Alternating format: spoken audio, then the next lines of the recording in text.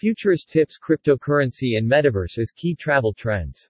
More travelers in the future will be able to pay for their holidays with cryptocurrency, according to futurist Rohit Talwar at World Travel Market London.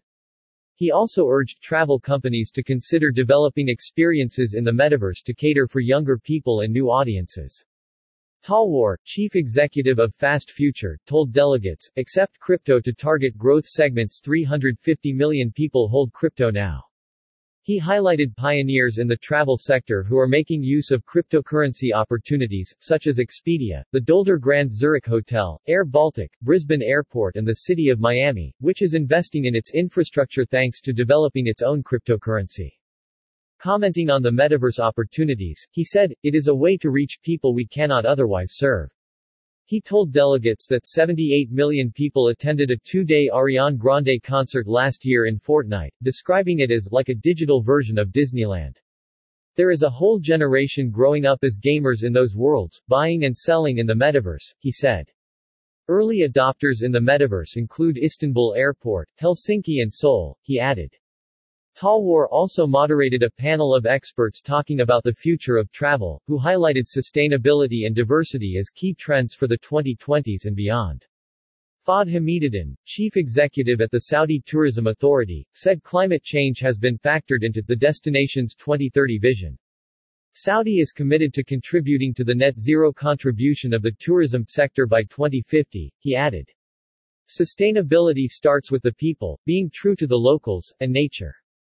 He said the destination is developing rewilding schemes for 21 species and making sure Red Sea developments can preserve the coral and marine environments. Peter Kruger, chief strategy officer at TUI AG, highlighted how tourism is a force for good, acting as a value transfer from wealthy countries to less developed destinations. He pointed to the Dominican Republic, which has developed its economy and schools thanks to its tourism industry, while neighboring Haiti's economy is less developed because it has very little tourism. Sustainability is an opportunity, he added, citing the example of solar panels on hotels in the Maldives, which offer a return on investment within 3 years.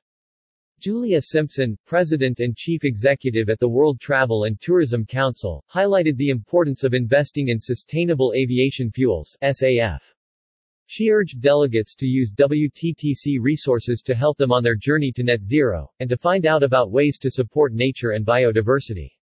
Writer and broadcaster Simon Calder was optimistic about travel in 2030, commenting, "We will appreciate the value that travel brings to the world and to ourselves, spending money on places interested in sustainability and tackling over-tourism, and whose human rights record we respect.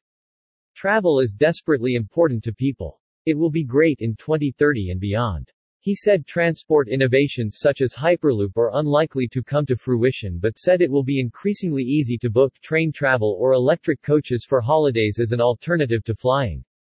Calder also predicted there will be more opportunities for people from marginalized and native populations to benefit from tourism during the 2020s.